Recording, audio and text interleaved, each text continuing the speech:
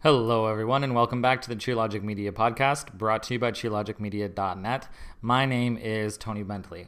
Today, we're going to switch gears a little bit, move away from media and technology, and we're going to talk about something that is important to gym owners and program providers everywhere, and that is how to deal with difficult parents. Anyone who has ever run a gym or run a program or coached cheerleading knows that 95% of the parents that we deal with on a regular basis are an absolute pleasure to work with. But every now and then you get that last 5% that come in and they find something to complain about, some reason to tell you why you're not doing your job properly, and they make a point of telling you about it. So the 5 tips that I'm going to give are to address, the 5% of parents that kind of give us trouble.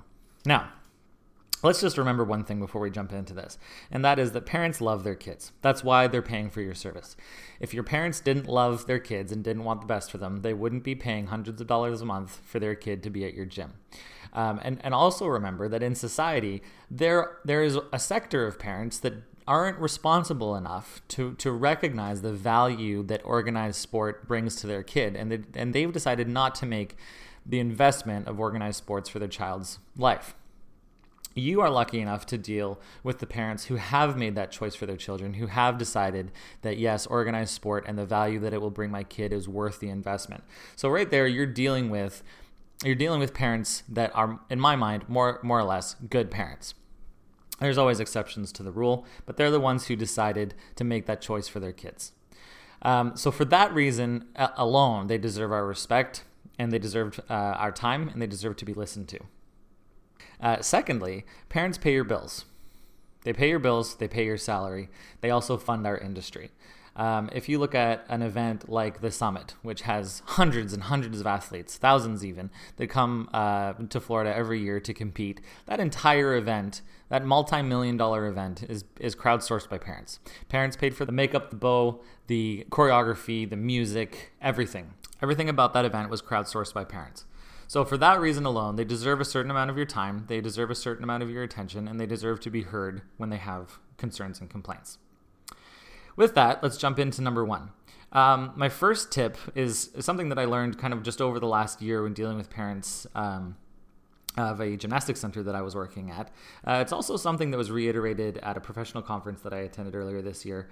Ali Moffat was giving a seminar, and that is that your program may not be for everybody.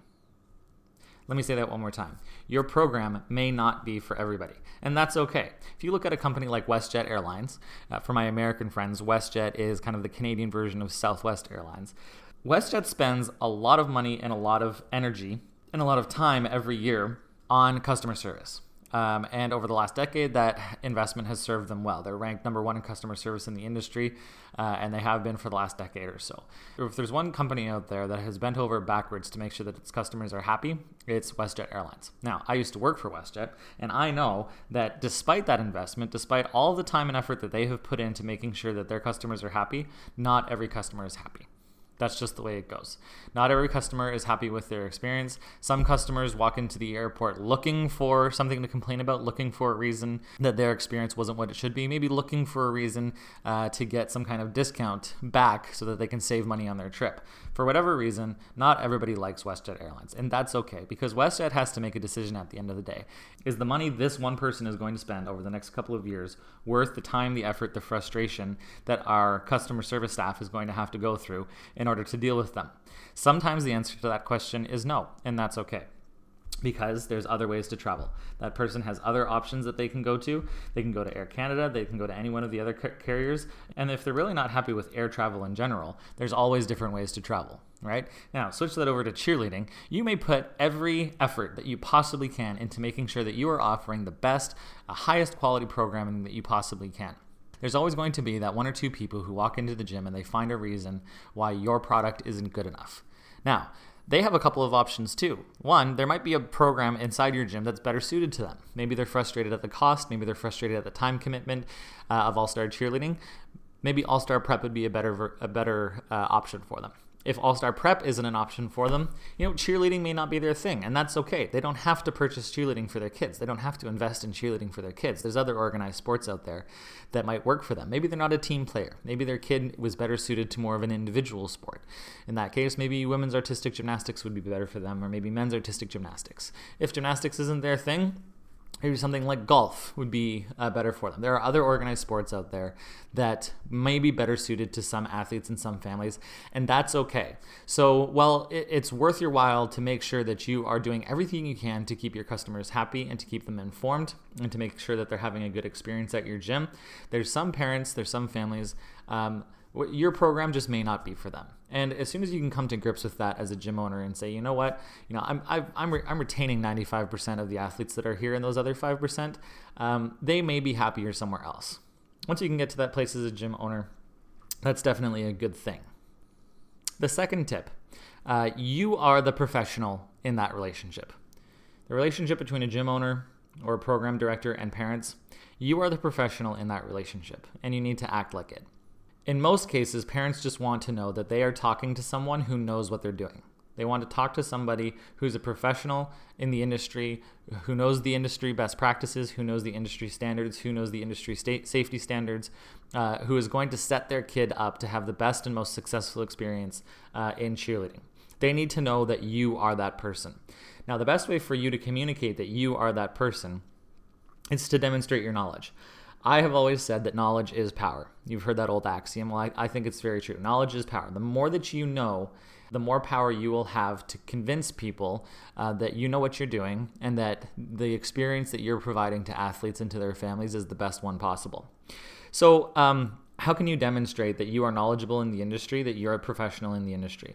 Well, one, you have to communicate with your families. You've got to talk to them. You can't just hide from them and expect all the problems to go away. You've got to get out there and talk to them. But the other thing that you can do, and this is something that I've actually done to help my career, is get involved in the industry in different sectors. It's one thing to step on the floor and be a coach, but if you can step on the floor as a coach, but you've also got experience as an athlete, you've got experience in sport management, you've got some experience maybe in judging. You've judged events before, you know exactly what judges are looking for, you know how to set up a routine to hit the score sheet. If you've been involved in choreography and you know what judges are looking for in terms of creativity and how to choreograph a routine.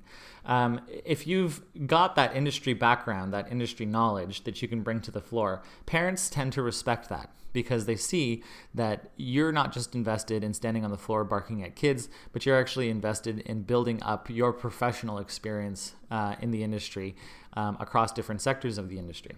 The last thing that you can do is make sure that you're showing parents that you know what you're talking about. I have a good friend who is a coach in parkour. He's kind of one of the industry leading parkour coaches in Western Canada. And one example that he gave me that always kind of stuck with me is he said, you might be walking down the street and there's a construction site that you walk by and you stop and you look at the construction site, and a lot of what you see might scare you. It may look dangerous. There's a lot about what goes on a construction site to the naked eye. It looks dangerous, it looks disorganized, and it looks like you're putting people in harm's way. But the foreman of that construction site is a professional in the industry, knows what he's doing, and knows what the industry standards are, industry best practices, and also knows what the industry safety standards are. So we look at that and we say, oh my goodness, this is dangerous. But someone with a trained eye, someone who's involved in construction can walk by, they look at what's happening, and they know that everything's being done properly. Now, if you sat there day after day and you watched over and over and over this construction site, at some point you might start to figure it all out. You might start to figure out the system. You might start to understand what safety practices are in place, what protocols are in place. You might understand how the construction workers are operating. You might even start to put together an idea of how to construct your own building. But if you ever sat down and decided, you know what, I can do this job better than these guys can, and you set yourself to the task of actually constructing a building on your own, you would very quickly realize that the things that you can learn by watching are really just scratching the surface of the industry. There's a lot more to it that's going on that you can't see from an outside perspective. And quite frankly, you would probably fail at constructing your own building. It's the same thing with cheerleading parents. They sit there and they watch what happens in cheerleading. They see their kid being thrown up in the air. They see their kid throwing someone else up in the air and catching them. They see them doing round-off handspring tucks. They see them doing tumbling. All these types of things might look dangerous to somebody who is untrained. But those parents trust that you know what you're talking about and that their practice is being conducted according to industry standards and according to best practices and safety protocols. But parents sit there and they watch over and over, day in, day out. They might sit there for a couple of hours at a time watching cheerleading, and eventually they start to figure out the system. Eventually they start to understand what their kid's doing when they get on the floor. They start to understand what the coach is doing when they get on the floor. And in some parents' minds, they might be tempted to start to believe that they know better than you do. And you have to let them know that that's not the case. You have to show them that you know a lot more than they do, and that's why you're the coach and they're not. If they knew how to do it, they wouldn't be paying you to do it. They would be doing it themselves. So one way that I like to do that, and this is my third tip, is by involving parents and making them feel like they're part of the process. Now, this might seem a little bit counterintuitive. You might say, wait a minute, Tony, by involving parents in the process, you're empowering them with even more knowledge and setting them up to challenge you and your judgment even more. Well, that's not necessarily the case. Parents are paying a lot of money for their kids to be involved in cheerleading. And basically, they pay the money and then they sit back and watch.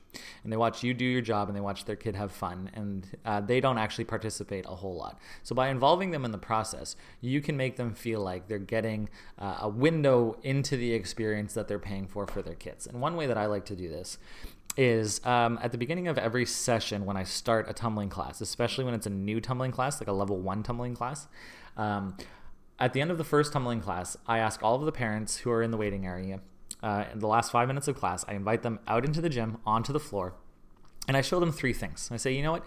These are 3 things that you can work with your kid at home so that they can have more success when they're here at their tumbling class. And I show them how to do a basic handstand with their tummy against the wall and how to hold a hollow straight line body position. I show them how to stretch their bridges at home so that shoulders are over top of their wrists and they're stretching through their shoulders and not their back. And then the last thing that I show them how to do is how to stretch splits so that kids are stretching at home, stretching their legs. And that way, in my beginner level 1 tumbling class, when I'm trying to work walkovers, I might actually get some straight legs out of it. And I sit there and I just throw those 3 things, 3 basic things. I say, you know what? I don't want you working on handsprings at home. I don't want you working on cartwheels at home or anything that's going to damage anyone. But here's 3 static positions that you can work on at home so that when they come to tumbling class, they've got some of those basic building blocks in place, and then I can take them to the next level. And the parents absolutely appreciate that. They love being included. They love being spoken to and being included in the process because they feel like they're getting more for their money. That's number 1. So by doing that, the parents feel like they're included. But the second thing is that I am demonstrating that I know more about this sport than they do. A parent may be sitting there in the audience thinking that they know how to teach a handstand, or that they know what a proper bridge looks like, or that they know how to stretch splits. But as soon as I bring them onto the floor and I actually point out some of the very particular things that I'm looking for, hollow body position, a neutral head, a straight body line, pointed toes, legs together, in a handstand, in a bridge, shoulders over top of your wrist, legs together, straight legs, stretching through the shoulders and not through the back, those sorts of things. And I point out all the particulars about the skills that I'm coaching. All of a sudden they realize, oh, you know what? I didn't know that, but he did. And so now I'm highlighting my knowledge, and I'm also highlighting to a certain degree their ignorance. I'm showing them that they don't actually know as much as they might think that they do. And that if they want to know more, I'm the best person they can talk to find out.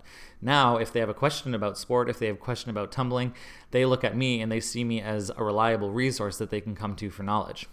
So that's another reason to keep them involved in the process, to highlight your knowledge and their ignorance. The 4th tip that I've got for dealing with difficult parents is to pick up the phone. Very important. Pick up the phone. Whether they're calling or you're calling, do it over the phone as often as possible, or better yet, do it in person.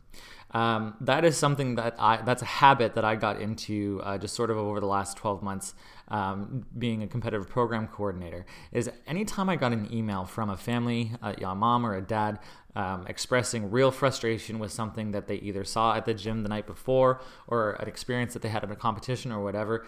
I maybe had 4 or 5 of them over the year where a parent just emailed me and absolutely tore me a strip up one side and down the other.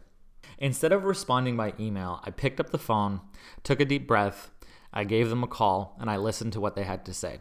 Now, there's a couple of reasons why I did this. One, it's more personal. Remember, parents just want to feel like they are being heard. Honestly, 9 times out of 10, the situation actually isn't as bad as the parent might believe it is. But they just want to be heard. They want to know that their frustrations are being heard and that they are being taken seriously. It's very hard to communicate that through an email.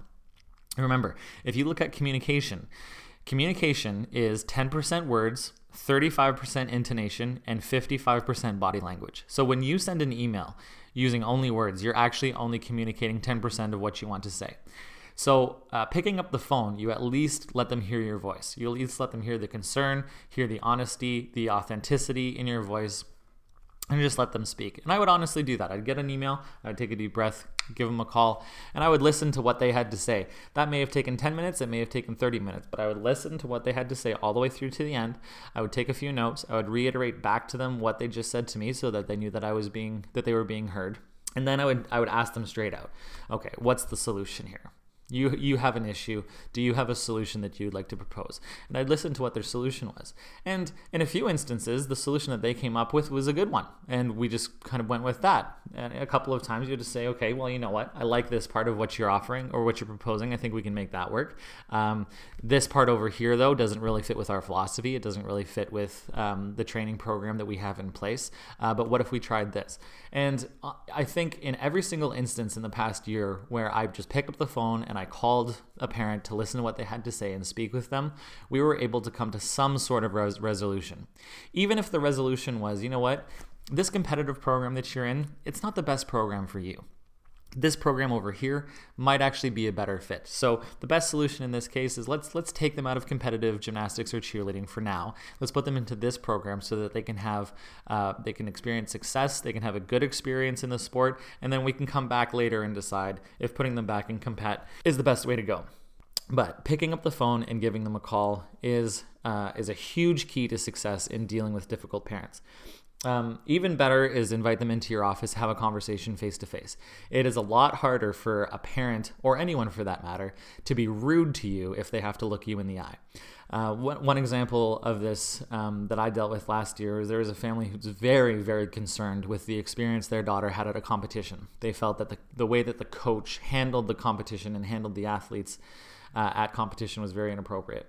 And I could tell that a conversation over the phone just wasn't the best option for us. So I invited them both in, mom and dad. They came in, they sat down across from me, and immediately the tone of their concerns changed from what I had heard over the phone to what I had seen in the office. They were still very concerned, and they still brought up some very legitimate things that we needed to deal with, but the tone of their complaints, the tone of their frustrations lightened up considerably when they had to say it to me, to my face. So talking to parents face to face is always, always, always a better option than emailing them back. If you can't speak to them face to face, give them a phone call. The last tip I have in dealing with difficult parents is communication. Communication is essential. Just like any relationship, you have to communicate 2 ways if you want to make it work. The biggest frustration I find in some of the gyms that I've worked at is lack of access to information can be a source of huge frustration for everybody, whether it's your staff or the athletes or the families. If there's not good quality information, when does the practice start? What are we wearing? When is the competition happening? What's our start time? When do we show up? How are we going to do our hair? When are we getting our uniforms? Which bow are we wearing? When is the showcase? When is it happening? What's the address? All those sorts of things. If there is no good, clear access to information, it can be very frustrating for families. So one of the very first things that you can do is set up a quality communication system at your gym, which will kind of preempt 9 out of 10 frustrations in families. So I recommend always employing at least 5 avenues of communication. And you as a gym owner can decide which 5 you want to use. So I've got kind of 5 examples here. You might say, okay, I'm going to communicate using 1, my website, which I always recommend. Your website has to be a good quality avenue of communication for your families. It should be the first avenue of communication. But you're also going to put a whiteboard out in the foyer of your gym. You're going to communicate by email. You're going to use Facebook groups and pages to communicate. And you're also going to use your class management system's texting function to text out reminders and stuff like that. Okay, so five avenues. And anytime you have a big event coming up or something important that you want to communicate, you're going to sit down and make sure that you have ticked off all 5 of those avenues. So for example, let's say the showcase that is happening a month from now has been pushed back and it's going to occur on the Sunday rather than the Saturday. That's a pretty important piece of information because families may have already planned that weekend out that they would be at the showcase on Saturday and they might have a family outing scheduled on Sunday. Your staff may be as well. So it might seem like a small change to you, but for a family, that could be a real problem. You want to make sure that that is communicated as early as possible and that it's communicated across all 5 avenues. So the first thing you might want to do is go to your website and put some kind of reminder on your website. If you have like a latest news or gym news section of your website where you can post showcased pushed back one day, make sure that that's on your website and somewhere where parents can see it easily and find more information. On your whiteboard out front, or maybe you've got a television screen set up that has announcements on it. Making sure that you put that somewhere on your whiteboard out front where it's going to be seen clearly and it can stay there for the next 4 weeks so that every time someone walks through the door, there it is, right there in front of them. Showcase push back one day. It's now happening on December 2nd rather than December 1st. Email. I got into the habit sending out an email once a week to families every single Monday. And each email that I sent out basically had housekeeping information. This is when the next fundraiser is starting. Here's when open gym times are. The showcase is being pushed back one day. It's on December 2nd, not December 1. And those types of things. Email once a week is the habit that I got into, and it's also the habit that my other gym does as well. And then on Facebook, I've got a Facebook page, and then I've got groups for every competitive program in the gym. So in the group, you can post, remember, your showcase has been pushed back one day. You can schedule those posts to go out every couple of days for the following 3 weeks so that people are seeing it over and over and over. And then you can also use your text function as well. That's something that you would probably only want to use in the week or so leading up to the event. Send out a couple of texts through your class management system saying, reminder, our showcase has been pushed back. It is no longer December 1st. It will begin on December 2nd at 10 a.m. or whatever it has to be. But just making sure that anything that you have to communicate to your families is done through at least 5 different avenues. And that way, someone who comes into the gym and says, oh my gosh, I was late for a competition. I had no idea that this was our start time. You can say, well, in the future, we actually have 5 avenues of communication at this gym. And you're welcome to use any one of them to keep yourself updated. We use a website. You can also check the whiteboard out front. We send an email out once or twice a week. These are our Facebook groups that you can check. And if you want to, you can opt into our text message system. That way, a family has a minimum of 5 avenues that they can reliably consult to find the information that they're looking for.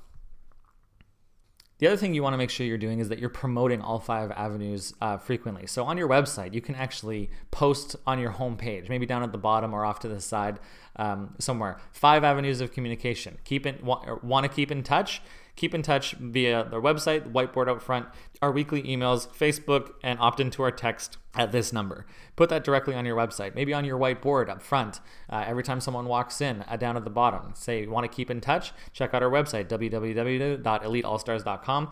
Our email goes out once a week. Make sure that your email address is on file. Here's the Facebook pages that you can consult, and here's how you can opt into our text. Promoting all of your avenues of communication on a regular basis helps remind people that if they can't find a piece of information here, maybe they should check over here. If they didn't see something in an email, maybe they should check your website. If they didn't see something on the whiteboard, maybe they should check a Facebook group. And it gives them more options and reminds them where they can find good quality information. So those are my 5 tips for dealing with difficult parents. First, remember that your program may not be for everyone, and that is okay. Remember that you are the professional in the relationship, and you need to act like it. Remember to involve parents and make them feel like they're part of the process whenever you possibly can. Pick up the phone, speak to parents over the phone, or even better, do it face-to-face if you can. And remember, last but not least, communication is essential. Access to good information is going to keep your parents happy. So make sure you're employing at least 5 avenues of communication at your gym. This has been another Cheerlogic Media podcast brought to you by cheerlogicmedia.net. My name is Tony Bentley.